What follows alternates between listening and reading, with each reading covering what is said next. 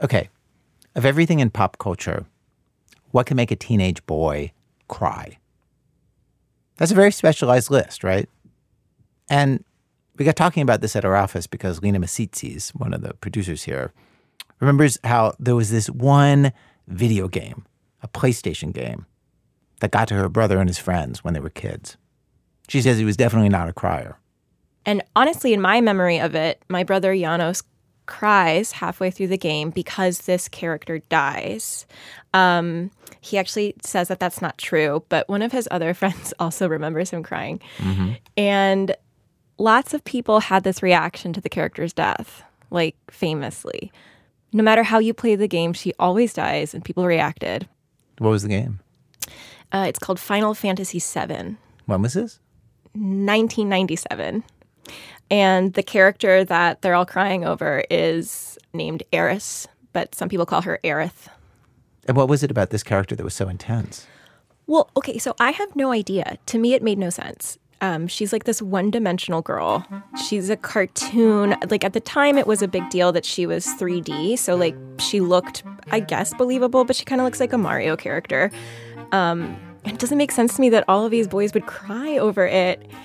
And so, since my brother disagrees that he cried about it, I called someone who definitely did. His name is Mike Fahey. He's a writer for Kotaku, this like video game review and like reporting website. And he wrote about Final Fantasy VII being remade. It comes out, I think, in like the next year or two. And he wrote this article, and the title of the article was, "I Can't Go Through This Again." About this scene? About this scene. About this scene. It's about how he doesn't feel like he can deal with her dying 2 times in his life. Like, 1 time was enough. It was a big part of my youth. I mean, it was, 22 years ago I played this game? And I still remember that particular moment.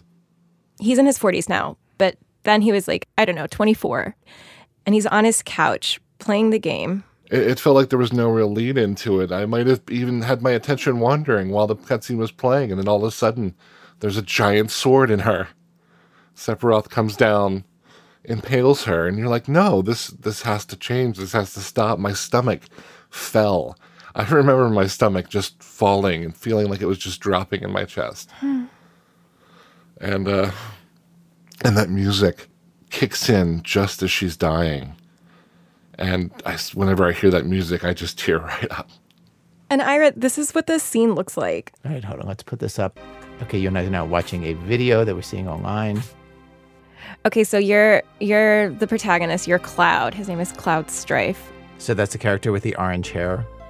Yeah, I mean, it's yellow, but you can call it orange. It's his job to protect her. And so they're standing on some sort of platform. There's mist all over the place. Yeah, and you can see this girl up here. That's Aerith. Can you see what she's doing? Oh, she's kneeling, praying? She's praying, yeah. She's praying. She has long hair braided in a bow, I guess. Pink dress. She looks up. Cloud looks back at her, very dramatic. Oh, a menacing figure in a cape drops down. So I had Mike watch this with me when I talked to him. Wait, he wrote a whole article saying, I can't go through this again, and you made him watch it again? Yeah, he was fine. It was just a video clip. And here we go. Sephiroth plunges from the heavens. Oh my god. I have to say, it's very sudden. And she just slumps over like that, and her eyes are still open, her mouth parts just a little bit. This is right about where the music starts, and this is where the tears start to fall. I mean, there's that moment of shock when that sword goes through her, and then, this can't be real. He's reading off the screen. Cloud says this can't be real, and that's really what everyone was feeling right there. That line right there, Aerith will no longer talk, no longer laugh, cry, or get angry. Oh my god. That's okay. Damn it. His fingers are tingling, his mouth is dry. His eyes are burning. I'm right there with him.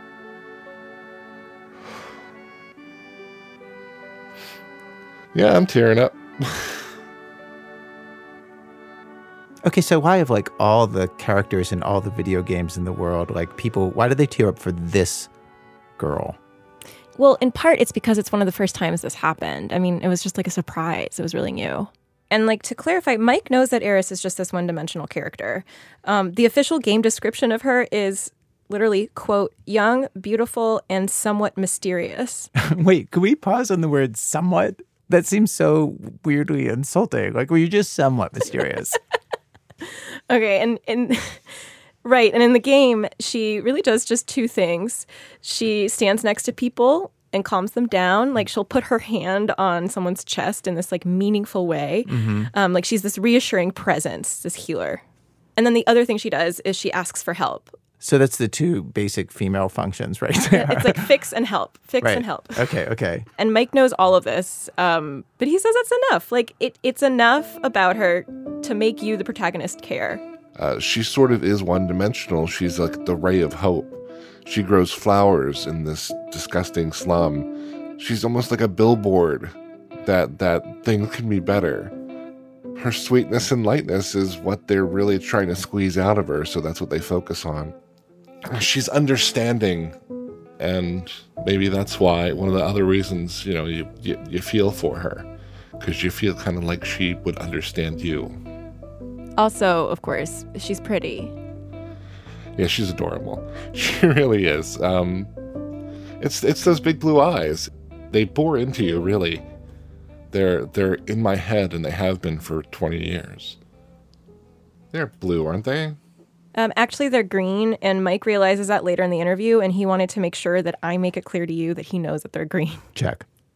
If Aerith weren't as likable, maybe if she weren't as pretty, if she didn't have those big green eyes, and she weren't as sweet, her death wouldn't have meant as much. Do you think that would Eris the character have been as effective if she were a little brother? Wow. That is a good question. I mean, I think she might have had to work harder as a little brother, and gosh, that's awful thing to say. Yeah, I think he would have had to have a stronger personality. There would have been some more scenes of bonding with that character.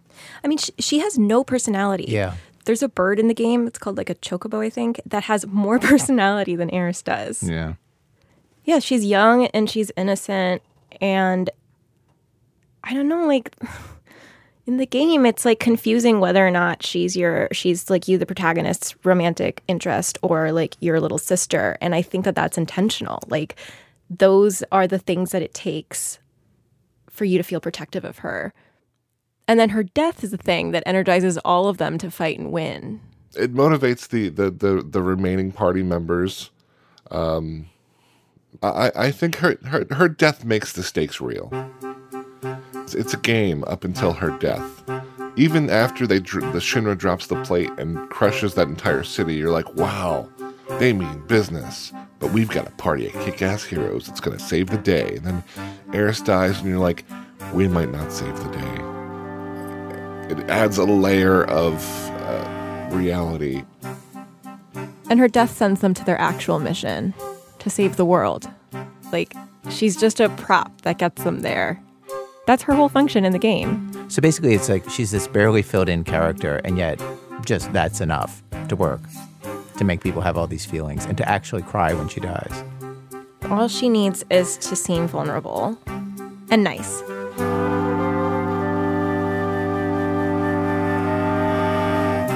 This kind of story, the girl who needs rescuing, is still around. It's persistent. Despite all the films and stories that try to leave it behind, despite best efforts to quash it, you still run into it. And you run into it in real life. People jump in real life, to rescue young women and get so caught up in that heroic mission that sometimes, like with Eris, it kind of doesn't matter who the girl really is or if she wants to get rescued. She's sort of just the girl getting rescued. They don't see what the girl actually wants or needs. They don't see her. We have examples, real life examples. Stay with us.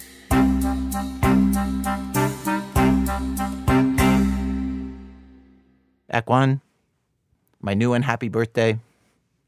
So let's begin with a young woman that the United States government thought needed to be rescued, meaning well, with good reason. At first, anyway. Nadia Raymond explains. I'm looking at a sheet of paper with a couple photos of a young woman. A front view and a side view, pretty small. She's got brown hair, brown eyes, but right below the photos is an x-ray of her jaw. The paper says the x-ray was ordered from O'Hare Airport in Chicago, and this x-ray is what sealed her fate. 2 years ago, the woman in the picture lands in Chicago. She's coming from Laos, disoriented and jet-lagged. Her name is Yong Shang. She's meeting her fiancé, who's waiting for her with his mother and sister at the airport in Minneapolis. All she has to do is get through customs and make her connecting flight. So she steps up to the customs desk, all 4 feet 7 inches of her. They asked me how old I was, and I didn't know how to say it in English, so I showed them by fingers how old I was. Can you show me? What did you do? I did this, and I did this. Young holds up 10 fingers, pauses, then holds up 9 more. 10 plus 9, 19. The Customs and Border Protection officer asks to see her passport. Young doesn't speak English, and the officer doesn't speak her language, Hmong. There's no interpreter.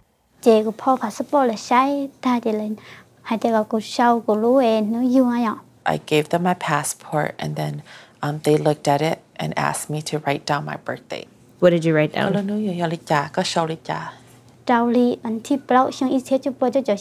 6/4/1997. June 4th, 1997. So then they asked me about my birthday again and again. After they got my birthday, they looked at me and kind of just thought whatever they're thinking, that maybe I was too little or my size was something that they were looking at. At this point, the officer pulls Young aside and calls another officer and another and another. At least 5 Customs and Border Protection officers all inspect Young and conclude that she, quote, appeared to be under the age of 18 based on her physical characteristics and childlike mannerisms. That's what it says on her immigration documents. I saw a bunch of them. Customs and Border Protection, or CBP, is trained to watch out for child trafficking.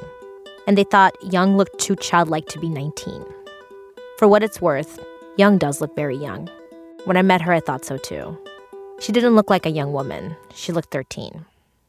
So the officers went through her papers. They learned that she's here to get married. She has a fiancé visa.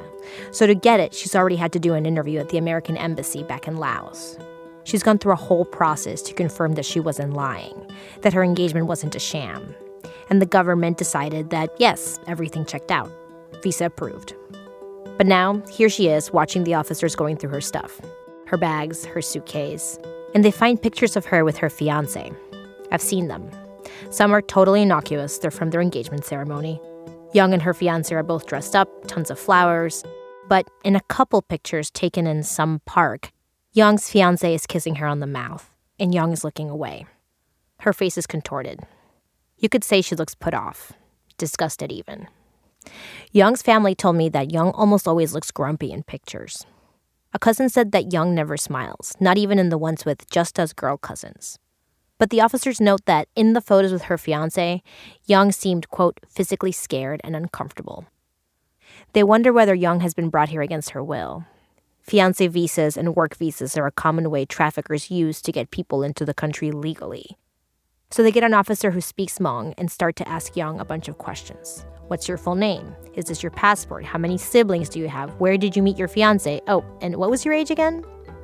All of which Young seemingly answers without hesitation. Yang Shang, yep, that's her passport, 7 sisters. Met her fiancé in Laos at a New Year's party. He's a U.S. citizen, naturalized. He's also Hmong. Her date of birth? June 4th, 1997. She's 19. He's 22. So did they tell you at some point that they were worried that you were being trafficked? Yeah, they did tell me that. What did you say when they told you that? I just thought, no, that's not what's happening. I just told them it was my choice, that I was not being trafficked, and it was my decision to come to the U.S. to be with my fiancé. because it was my choice. The officers go through a checklist of 11 questions to determine whether Young is being trafficked. Stuff like, is she missing any documents? Does she appear scared? The answer to 10 of them is no. But then there's one about whether or not she's been coached on what to say. And that one the officers write down, quote, appear to be. That plus the fact that she looks so young seemed to make the officers believe that, yeah, she's probably trafficked. This checklist is just normal procedure. It's what officers have to do if they think something's going on. But then they did do something unusual. They wrote a new birthday into her file, January 1st, 2000, making her a minor, 17 years old. There were a lot of unusual things that happened in Young's case, and this made-up birthday is the first one. The officers tell Young she has to stay at the airport overnight. In the morning, they tell her through a Hmong speaker that they need to figure out if she's over 18. If she is, fine. If not, it'll be a problem. They tell Young, to find out how old you really are, we're going to take you to a dentist. Young had never been to a dentist before. As she took a seat in the waiting room, she just thought, I guess this is normal. This is what they do when you enter the United States.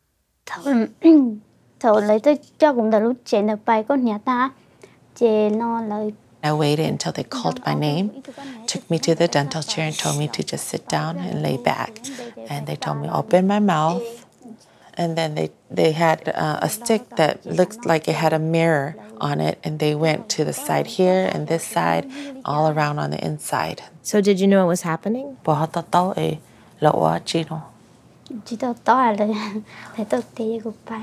I didn't. It was just pointing and hand gestures. They said, open your mouth like this. Young shows me how they move their hand, like a sock puppet who just opened its mouth wide. Like with your hand? Yes. I remember they told me to bite down too. Yeah. The dentist took the x-ray. No one would talk to me on the record about this, but because it's the government, there's a massive paper trail. And not just in Young's case. I'm going to go deep on these tooth x-rays for a second, so bear with me. They're used in all kinds of immigration cases, not just trafficking.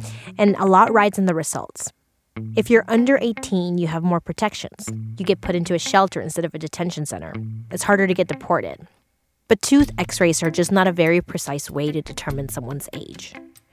The way it works is they measure how developed the roots of your molars are, and then based on that, the dentist can determine your age. But only within a range, usually around 5 years. So these x-rays can't tell you the difference between a 17-year-old and a 19-year-old. The same teeth might belong to a 15-year-old or a 20-year-old. Back in 2007, Congress told ICE they were, quote, troubled by the use of these exams, by their lack of accuracy and by the fact that migrants don't necessarily give consent.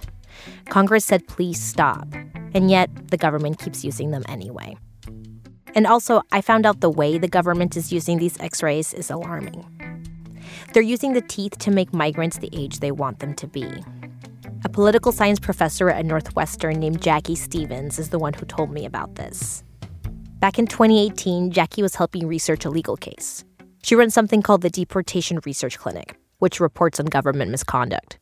And she got a giant document dump from the Office of Refugee Resettlement, ORR, the people putting migrant kids into shelters. She got about 5,000 pages. The documents revealed that ORR had done hundreds of these forensic exams on migrants over the past couple of years. Jackie found two things that ORR was doing wrong. One is they were using exams they weren't supposed to. The rule is that, legally speaking, if you're trying to prove someone is an adult, you can only take into account exams that show that with at least 75% probability. If they're below that threshold, you can't use them as evidence. But Jackie found that ORR was consistently determining people's ages with reports they weren't supposed to use. The second big thing Jackie found, time and again, ORR used the age range in the report to make the migrant 18 or over. So if they got a range that said this person could be 15 to 23, they'd pick at least 18. It's hard to know exactly why ORR would do this. I asked ORR why, like what's in it for them. They never responded. But the way the teeth are usually being used is mostly to turn boys into men. In Young's case, the opposite seemed to happen. Her x-ray was used to make her officially a child in the bureaucracy of the U.S. immigration system. CBP had flagged her as a possible trafficking victim. She looked young. Southeast Asia is a trafficking hotbed. And once that idea took hold of U.S. government agencies, it was very hard for Young to shake. Because the way I see it, if the government sees Young as a girl entering the country in danger, as a girl coerced, a girl too small to be a bride, then they had to protect her. And even if part of the officers suspected she might be telling the truth, that she might really be 19, that she might really be here because she wants to get married, they'd have to be sure. Like 100% sure. So they had her teeth x-rayed. In the document, the dentist writes, quote, "The range of possible ages is 14.76 to 19.56 years."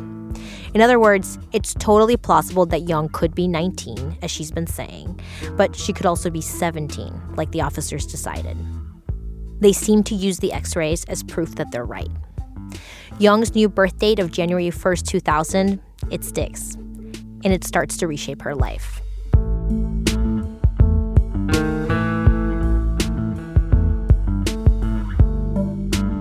The agents drive Young straight from the dentist to a juvenile shelter. It's in Chicago. It looks like a school. It's run by ORR. She's told she can't talk to her fiancé, the supposed trafficker. As soon as she is allowed to, Young calls her mom.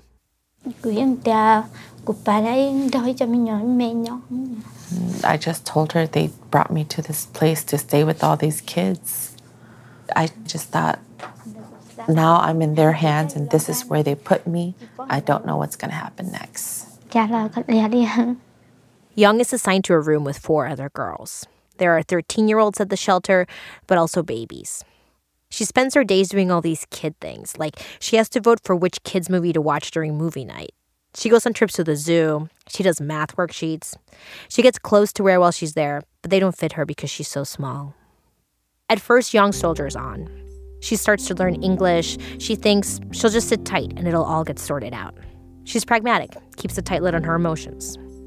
When she's assigned to a clinician, Young tells her right away, like the day they meet, that she's 19, she's here to be with her fiancé.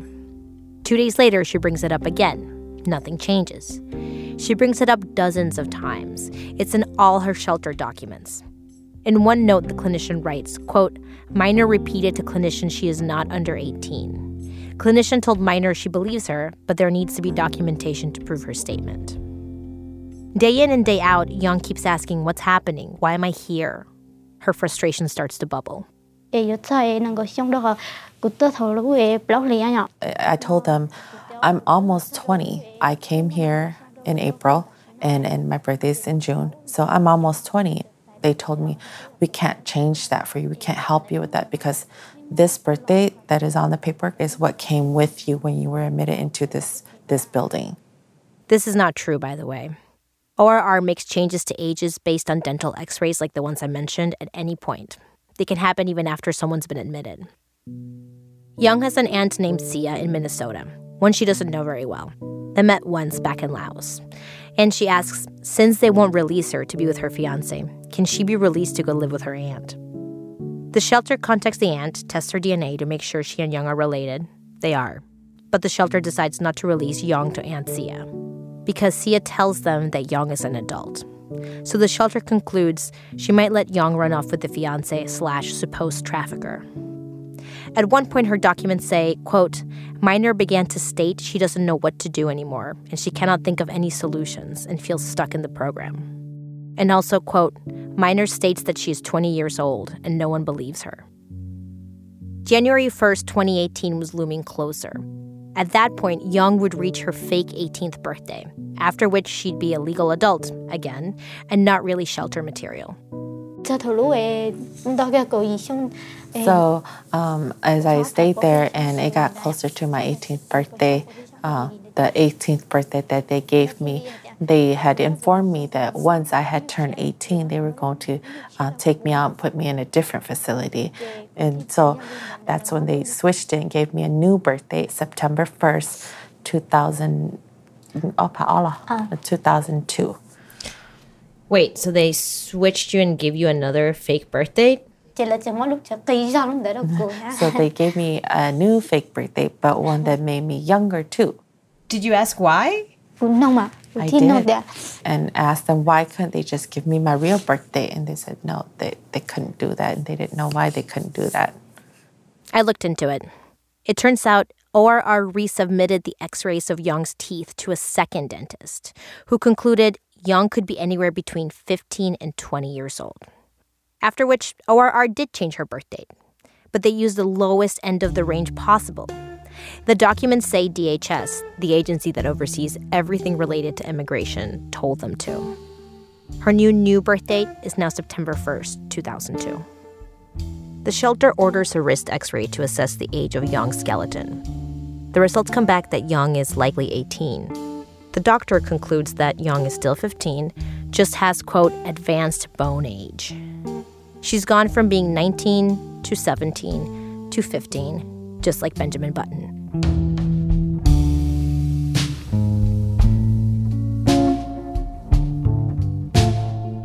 You know that kind of nightmare where you're trying to run but you can't move?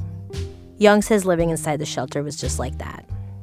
Day after day, she watches the kids around her leave to go stay with relatives, but she's trapped. The clinician notes that Young's become more irritated. And then, about 10 months into her shelter stay, something pushes Young over the edge. I was hanging out with my friends, and my friends had asked me what my name was. I told them my name was Jean. And so the friend came and said, well, who is Jane Doe? And I told him, I don't know who Jane Doe is. The friend said, come here. I wasn't able to read and write well enough yet. And so the friend said, let me show you. On the outside of my door, it says Jane Doe and my name. I was so angry, and I had a permanent marker with me, so I went outside of my room and blacked out the Jane Doe name that was on the outside of my door, and I just marked it all off. A worker came by and said, who vandalized my name on my door? And I told her, I did it, because that's not my name.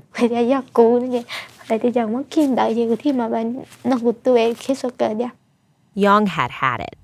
And then what did you do after that? Then after that, I refused to pick up my meals under the name Jane Doe. And they were asking me why I wouldn't pick up my meals. And I said, because I don't know who Jane Doe is. I'm not Jane Doe. At that moment, I was really angry, thinking, I have a mom, I have a dad who gave me my name. Why not use my real name? Why give me that name? I didn't like that name at all. So the shelter is like, fine, we won't call you Jane Doe anymore. For the first time in almost a year, Young is heard.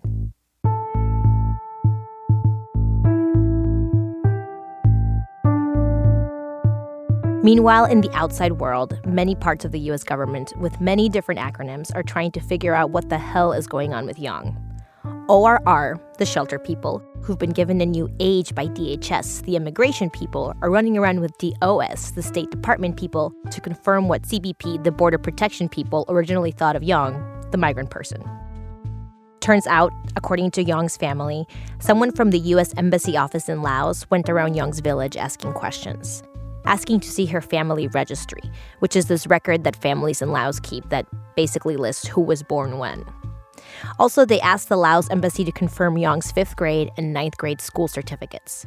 Both have her age, and the embassy says they're both legit. I talked to an ICE spokesperson, more immigration people, and they say that going deep like that doesn't sound uncommon. Like, if they think they have a case of human trafficking on their hands, they spend time and resources checking it out. Especially if they think the victim is a minor, and especially if the region is known as a place where trafficking is common, which Southeast Asia is. In the embassy's report about Young, it says that, quote, it does occur that the Hmong population will represent themselves as older for the purpose of applying for a visa. And, quote, usually under questioning, the girls will admit their real age if they lied. And, quote, common for them to look very young, malnutrition, underdeveloped. In Laos, the average height of a woman is about 4'9". This makes them one of the shortest populations in the world. At 4'7", Young is shorter than average, but not unusual, for Laos. It's obvious that Young is being measured with a Western ruler. The fiancé was never charged with anything. He says no law enforcement came to talk to him. Lawyers that deal with cases like this told me this is unusual if he was actually a trafficking suspect. Normally, an investigator from ICE would show up to interview him, but as far as I can tell, no one did. There's one thing I found out, though, something about Yong's fiance that troubled me when I heard it. One person working with Yong told me that he was kind of a big jerk, that he yelled and threatened the shelter when he was talking to them about Yong, and that when the shelter said this will be a process to get her out, he said, fine, if you don't let her out, then I don't want her anyway. The person I spoke with said that's why the shelter didn't want to release her to him. They were afraid he didn't really care about her. I ran this by Yong's fiance, and he says none of this is true. He would have loved to talk to Yong, but he says the shelter wouldn't let him. He says that at one point he took a week off and waited by the phone because the shelter said they would call him. They never did.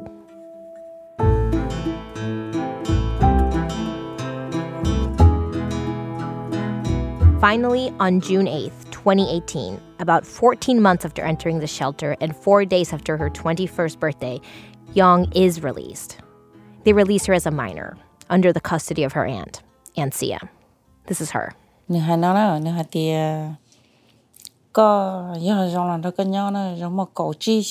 They said, we are releasing her to you. You need to be aware that she is only 15. We've given her multiple birth dates, but that's the birthday that she's coming home with, is the birthday that she is 15 years old. You need to keep an eye on her. You must know that anyone who is 18 or older comes and takes her to go get married, you will go to jail for it.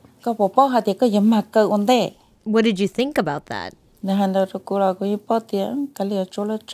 I didn't say much and I didn't think much. I just thought, okay, the Lord gave her a birthday, but you choose to give her a birthday, and just send her home with the birthday you gave her. Even if she's just 10, I just want her home. So Yong went to live with her aunt Sia in St. Paul, 15 miles from her fiancé. In May, I visited them. Yong's been living with Sia for a year. She has to, because according to one part of the government, she's 17. Which means... Okay, so the first thing that I want to do is we finished female reproductive system, right? We finished male reproductive system with the parts, right? She has to go to high school. It's one of the conditions of her release. I went with her on a Monday to her health class where she was learning about pregnancy and the placenta. She's a freshman there. And you know what? She likes high school. She's there with a bunch of English language learners, so the teacher helps the students repeat everything. Can you say it with me, everybody? Yeah. Passes into the cord to the mother, then out. Yeah, so the mother, she gets the waste, and she has to say, oh, bathroom. She's in a school full of other immigrant kids. Most of them don't know how much older she is. She doesn't bring it up, and they don't seem aware of it. And then finally, after more than 2 years of waiting, Yong got her identity back. She had an immigration hearing just 2 weeks ago at the end of June, a little after her 22nd birthday. DHS told Yong's lawyers that they were dropping the age thing. They said they were not contesting her passport or, quote, any of its contents, which, of course, include her birth date. You know, the one she says is real, June 4th, 1997. Yong went home that day and called her fiancé at night. It was the first time they were allowed to talk since she got to the States. They cried. Then they made dinner plans. Yong was happy, but sort of isn't used to the idea that this is real. Same thing for her fiancé. He says he keeps wondering if she really is here for good, and if legally he really is allowed to marry her. So for now, he just waits for Yong to call him and make plans. So I still can't say exactly why any of this happened to Yong.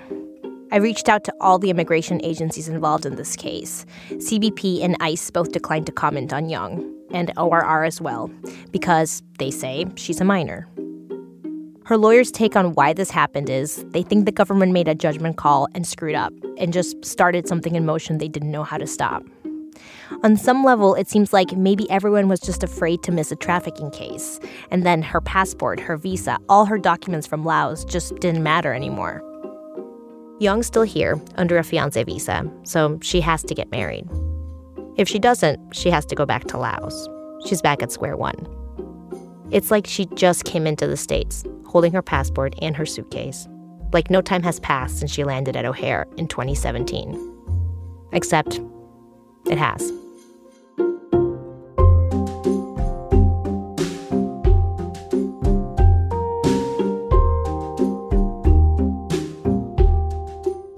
Johnny Raymond is one of the producers of our show.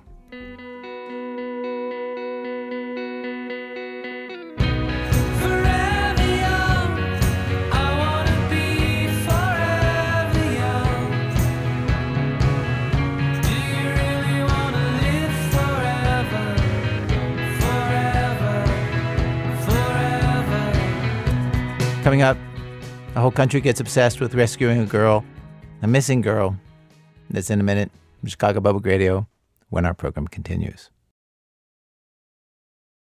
This American Life. I'm Ira Glass. Today's program, Save the Girl, real-life damsel in distress stories where rescuers charge in, going full force on the rescuing, assuming that they know what is best for the girl that they're saving, but really not paying too much attention to what she might like or who she really is. This kind of saving the innocent girl, damsel in distress story, there's this old video that I love of the novelist Kurt Vonnegut, and he's talking about the effect of that story on people. In the video, he's standing at a blackboard explaining that classic stories each have their own formula, and then he's literally mapping them out on the board. Well, there's no reason why the simple shapes of stories can't be fed into computers. They are beautiful shapes. And then he starts to draw graphs, draw these shapes representing different types of stories. So picture, okay, like in school, an X and a Y axis, right, with me? And then the vertical axis represents here how good or how badly a person is doing in their life. So bad fortune at the bottom of the line, good fortune at the top. Sickness and poverty down here, wealth and boisterous good health up there. Now, this is the BE axis. BE axis, that is the horizontal line that stretches from the left side of the chalkboard to the right side of the chalkboard. B is the beginning of the story, E is the ending. And then Vonnegut demonstrates how this works. He says that some stories start with a person who's kind of happy, so they begin more than halfway up that vertical line that measures good or bad fortune. So we'll start a little above average. Why get a depressing person? We'll start... The whole thing, we call this story Man in Hole, but it needn't be about a man, and it needn't be about somebody getting into a hole. But it's just a good way to remember it.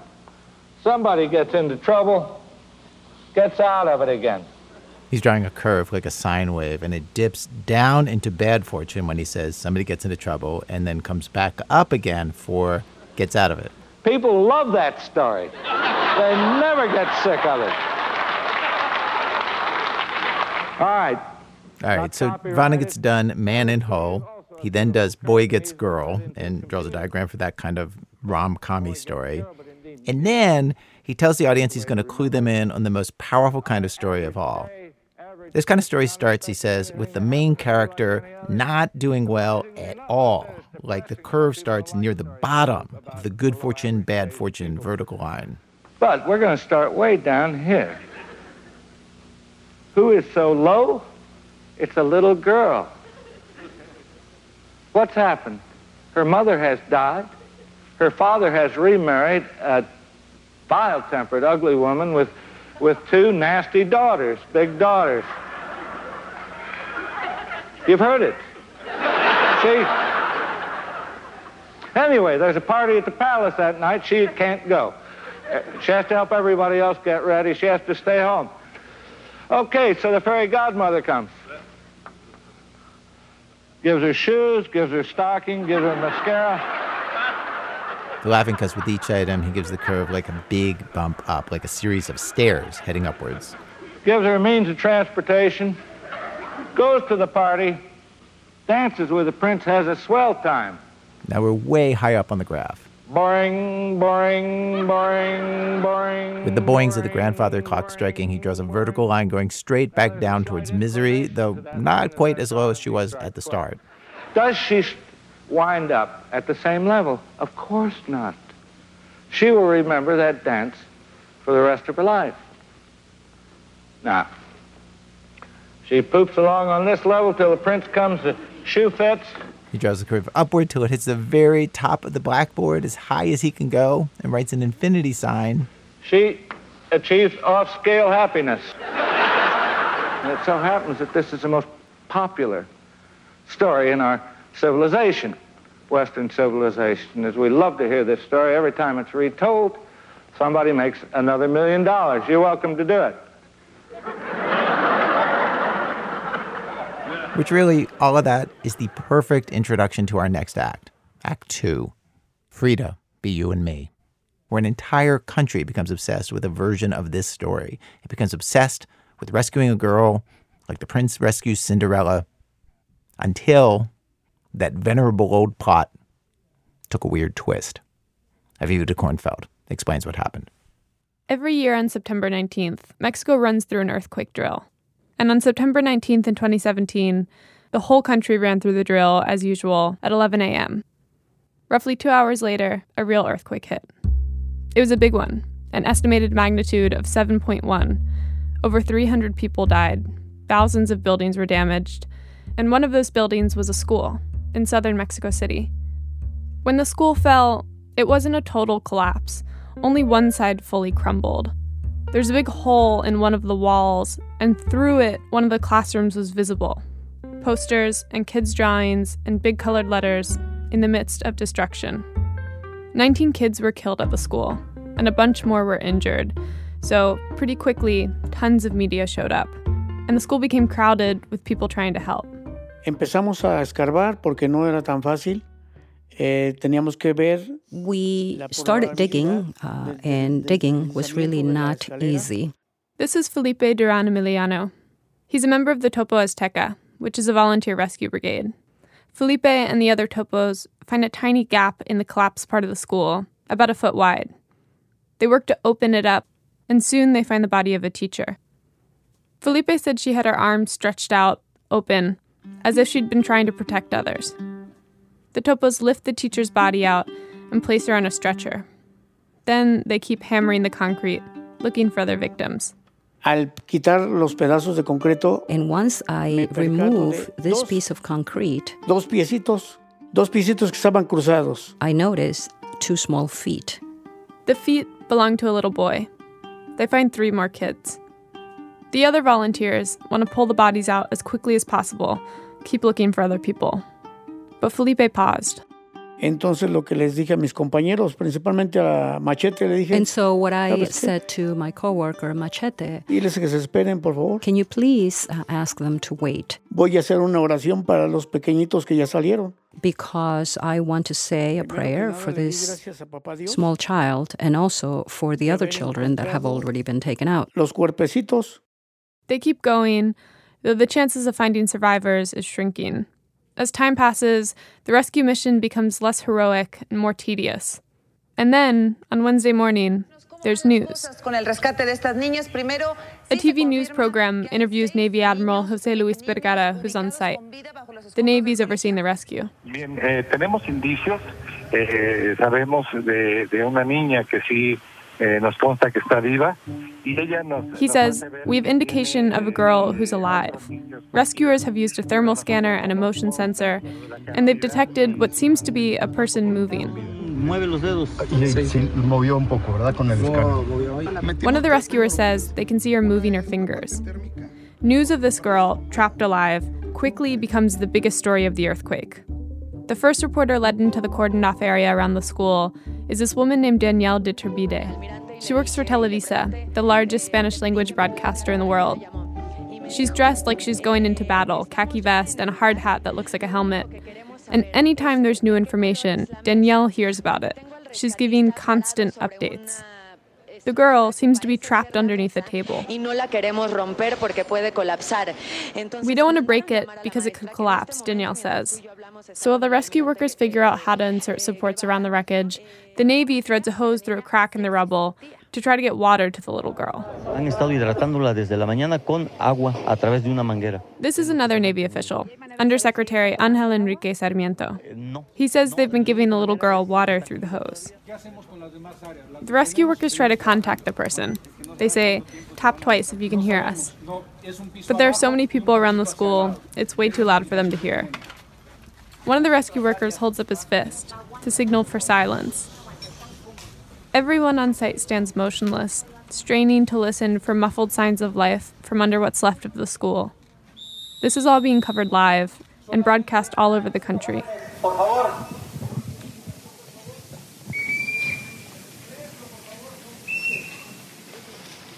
they hear a tiny voice poking out.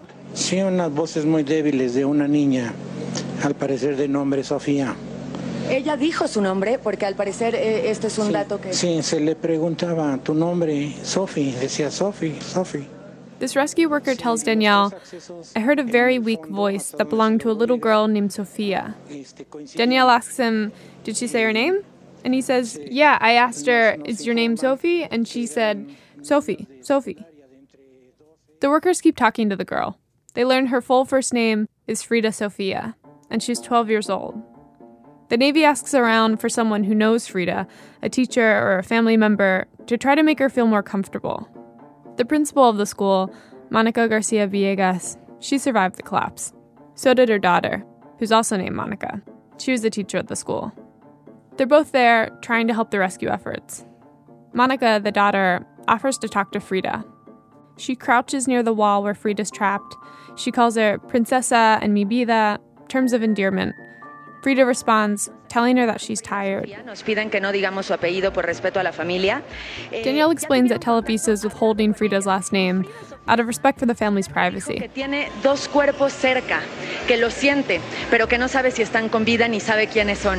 has said that there are two bodies near her, but that she doesn't know if they're alive or who they are. Televisa reports that rescuers have gotten a phone to Frida. She's been able to send messages to the school principal. The whole country becomes emotionally involved with this girl. People are donating supplies and posting all over Twitter and Facebook about her. There's a hashtag, Frida Sofia. One person tweets, she moved her hand and moved Mexico's heart. Another says, retweet if you're not going to sleep until you see Frida Sofia out of the rubble.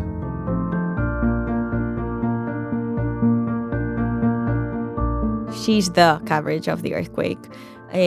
She becomes the center of all the earthquake stories. That's Laura Tejero Nunez, a filmmaker who made a documentary about this. Everyone's talking about it. It's like a minute by minute. Everyone's following every step of Frida's rescue. Everyone, like, when they leave their houses, when they leave their couches, they are like, what's up with Frida? Is she out yet? We know that there's been other victims, that other areas of Mexico have been strongly affected, but Frida is the center of all the eyes because she's also a story of hope. Everyone's waiting to see what's going to happen. And then, finally, word spreads of good news. A rescue worker on site says she's been rescued. This was shot on a cell phone by someone standing outside the school. She's okay, he says. She has vital signs. Televisa doesn't report the rescue. Presumably, they couldn't confirm it. Another reporter tweets that it's just a rumor. But then, the Secretary of Education goes on the news. He doesn't say she's been rescued, but he does say, if you're Frida Sofia's parents or related to her, please come to the school. The city is in complete disarray, and lots of people are missing. This call for her parents rips across social media.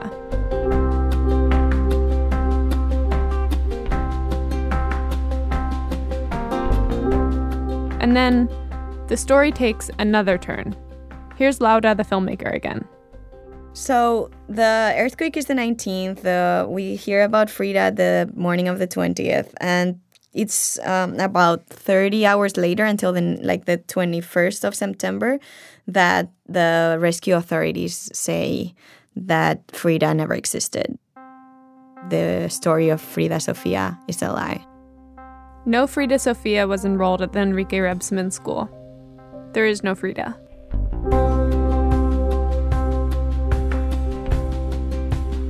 The way everyone finds this out, the head of the Navy, the guy who's been giving essentially minute-by-minute updates on national television about Frida's condition, he goes on TV and gives this awkward press conference. He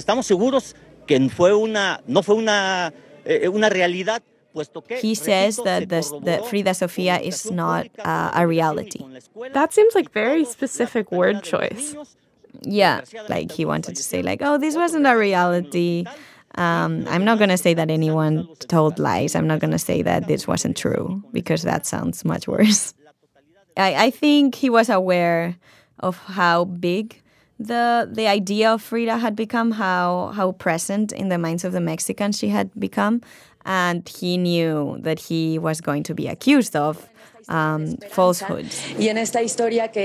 Shortly afterwards, Daniela de Iturbide, the reporter, comes out in Televisa saying that there is no girl called Frida Sofia, so she's not very straightforward on what's happening. She just kind of waters it down. And then she says that she has gotten all the information from the authorities, so she kind of is, do you say guarding her back? No, she's kind of protecting herself. Like, I didn't spread this. I just heard from the authorities. Yeah, exactly. Like, I was giving official information. So after the news of Frida breaks, what happens? The audience is furious. They are really mad. The social media is burning, like with hate messages towards Televisa. They accuse them of creating lies, spreading lies, of like literally having made up a character for everyone to follow to increase their ratings. People sent Danielle, the Televisa reporter, hate mail and death threats. A few of the rescue workers said it was clear all along that Frida didn't exist. Like Felipe, who you heard earlier. I yelled out that was a great lie, that there was no such Frida. Felipe said he was one of the people who'd made the hole where everyone thought Frida was trapped. He says he tried to tell people at the time that Frida wasn't real. Danielle, authorities from the Navy. Entonces yo le dije, pues, si no me creen, pues vamos al agujero, nos metemos. And I told him, look, if you don't believe me, let's all go together in the hole. Y exploramos toda we are the ones who dug the hole. We explored absolutely everything in the area. Y no hay absolutamente ninguna personita ahí. And there is no small person there. It didn't seem to matter. Como que no les agradó. It was as though they didn't like it. The Televisa lady didn't like it, the Red Cross didn't like it, and neither did the Admiral. What do you mean they didn't like it? Sí, no les agradó porque yo les dije que estaban echando puras mentiras. They didn't like it because I told them that everything they were saying was lies. I called up Danielle, the Televisa reporter. She says she has no memory of talking to Felipe or of anyone telling her Frida wasn't real before the Navy broke the news. He said he invited you into the hole with him, and he said, like, I'll show you, she's not there. Do you remember anyone inviting you into the hole? No, that's not true. No, that's absolute not. That's a complete lie. That's not true. I swear my life on it. That's not true. When the Navy Undersecretary Sarmiento said Frida wasn't real, he also denied ever telling reporters that she was, which made Danielle furious. She saw him saying that to another reporter just a few feet away from her. I mean, if I'm you, I feel like I would want to run over there, you know? And like, kill him. Yes, exactly. That was my exact feeling. I want to kill him. Later, on TV, the Navy Undersecretary apologized. He said Danielle was right. He had passed on wrong information. We reached out to the Navy multiple times, by the way, but never got clearance to do an interview. Who do you think started the Frida myth? I don't know. I've been thinking about it for 1 year and a half, and I don't have any answer. I don't have an answer either. But here's what I do know. Let's go detail by detail. The motion sensor and thermal scanner that detected Frida's body heat and movement, that technology can be imprecise. The movement it detected, that could just be the rubble shifting. The body heat it detected, that could be a piece of metal that's just exposed to the sun, and therefore warmer than the things around it. As for the workers who heard Frida's voice, well, rescue workers pulled the body of a 58-year-old woman from the rubble after they'd talked to Frida. Maybe it'd been her voice they'd heard. Though her name wasn't Frida Sofia. It was Reina Davila. Or maybe the name Frida Sofia came from somewhere else. There was a Sofia there. She was one of the kids rescued earlier in the day. And there was a Frida on site too, a rescue dog, helping to look for victims. I have no idea if that explains anything.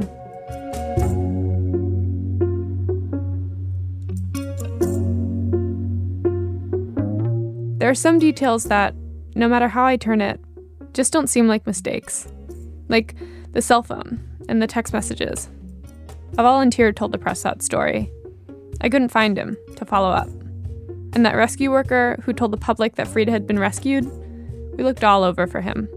couldn't find him anywhere. Felipe, that rescue worker I talked to, he feels like, of course I couldn't find the answer. Gente que les gusta andar brincando en la televisora. These are people that like to show up on TV, people that enjoy telling lies, and people that just don't like to accept the truth. I really can't explain to myself how it is that this was made up. Eso es lo que yo me imagino. I imagine that this was the smoke screen, the whole Frida situation, in order to detour or to mask up the information. Distracción. Merely a distraction. He means a distraction from the person who's taken a lot of blame for the school collapse. Remember the Monicas? The principal of the school and her daughter, who worked there as a teacher and who says she talked to Frida. The principal, Monica Garcia Villegas, she's also the owner of the school. It's a private school, and she lived there with the rest of her family. The building was originally just 2 stories, but they built 2 more stories on top and made that their apartment. The principal used all these heavy materials in the construction. She built marble floors and granite countertops. She added a new terrace, but didn't add any columns underneath to support it. She installed a jacuzzi. When the earthquake hit, all of that overwhelmed the bottom 2 floors of the building, and it crumbled. It was likely the principal's apartment that killed 19 kids and at least 7 adults. The principal fled the scene shortly after the school fell, though not before her daughter and other family members had recovered some of their valuables from the rubble, like purses and shoes, their car, a Mercedes-Benz, and a bathtub they got 4 of the rescue workers to carry for them.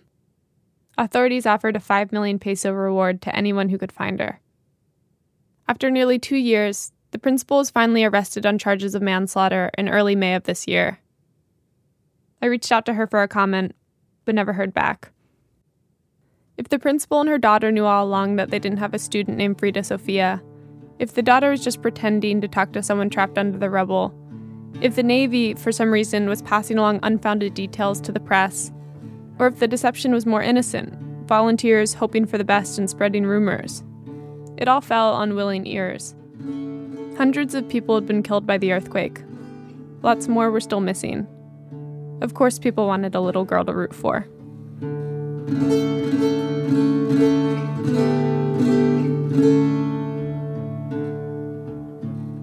Viva de Kornfeld is one of the producers of our show.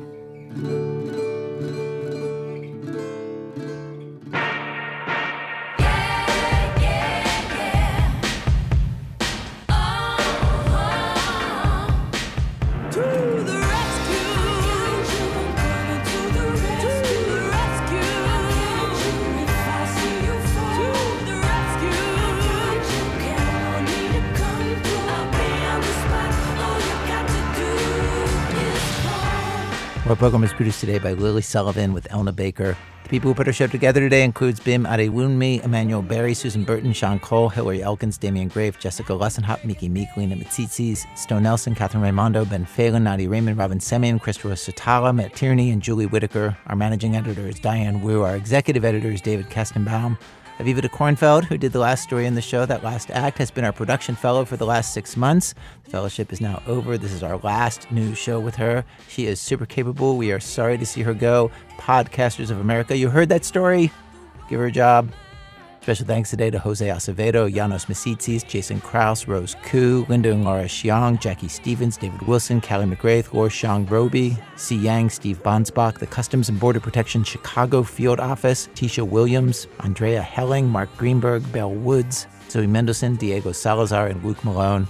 Our website, thisamericanlife.org. This American Life is delivered to public radio stations by PRX, the Public Radio Exchange. Thanks as always to our show's co-founder, Mr. Twain Malatia. You know, he really believes in the power of a hero sandwich. No kidding. Ordered a whole bunch for this big meeting we were going to have this week with some public radio stations and told me. They mean business, but we've got a party of kick-ass heroes that's going to save the day. I'm Ira Glass. Back next week with more stories of This American Life.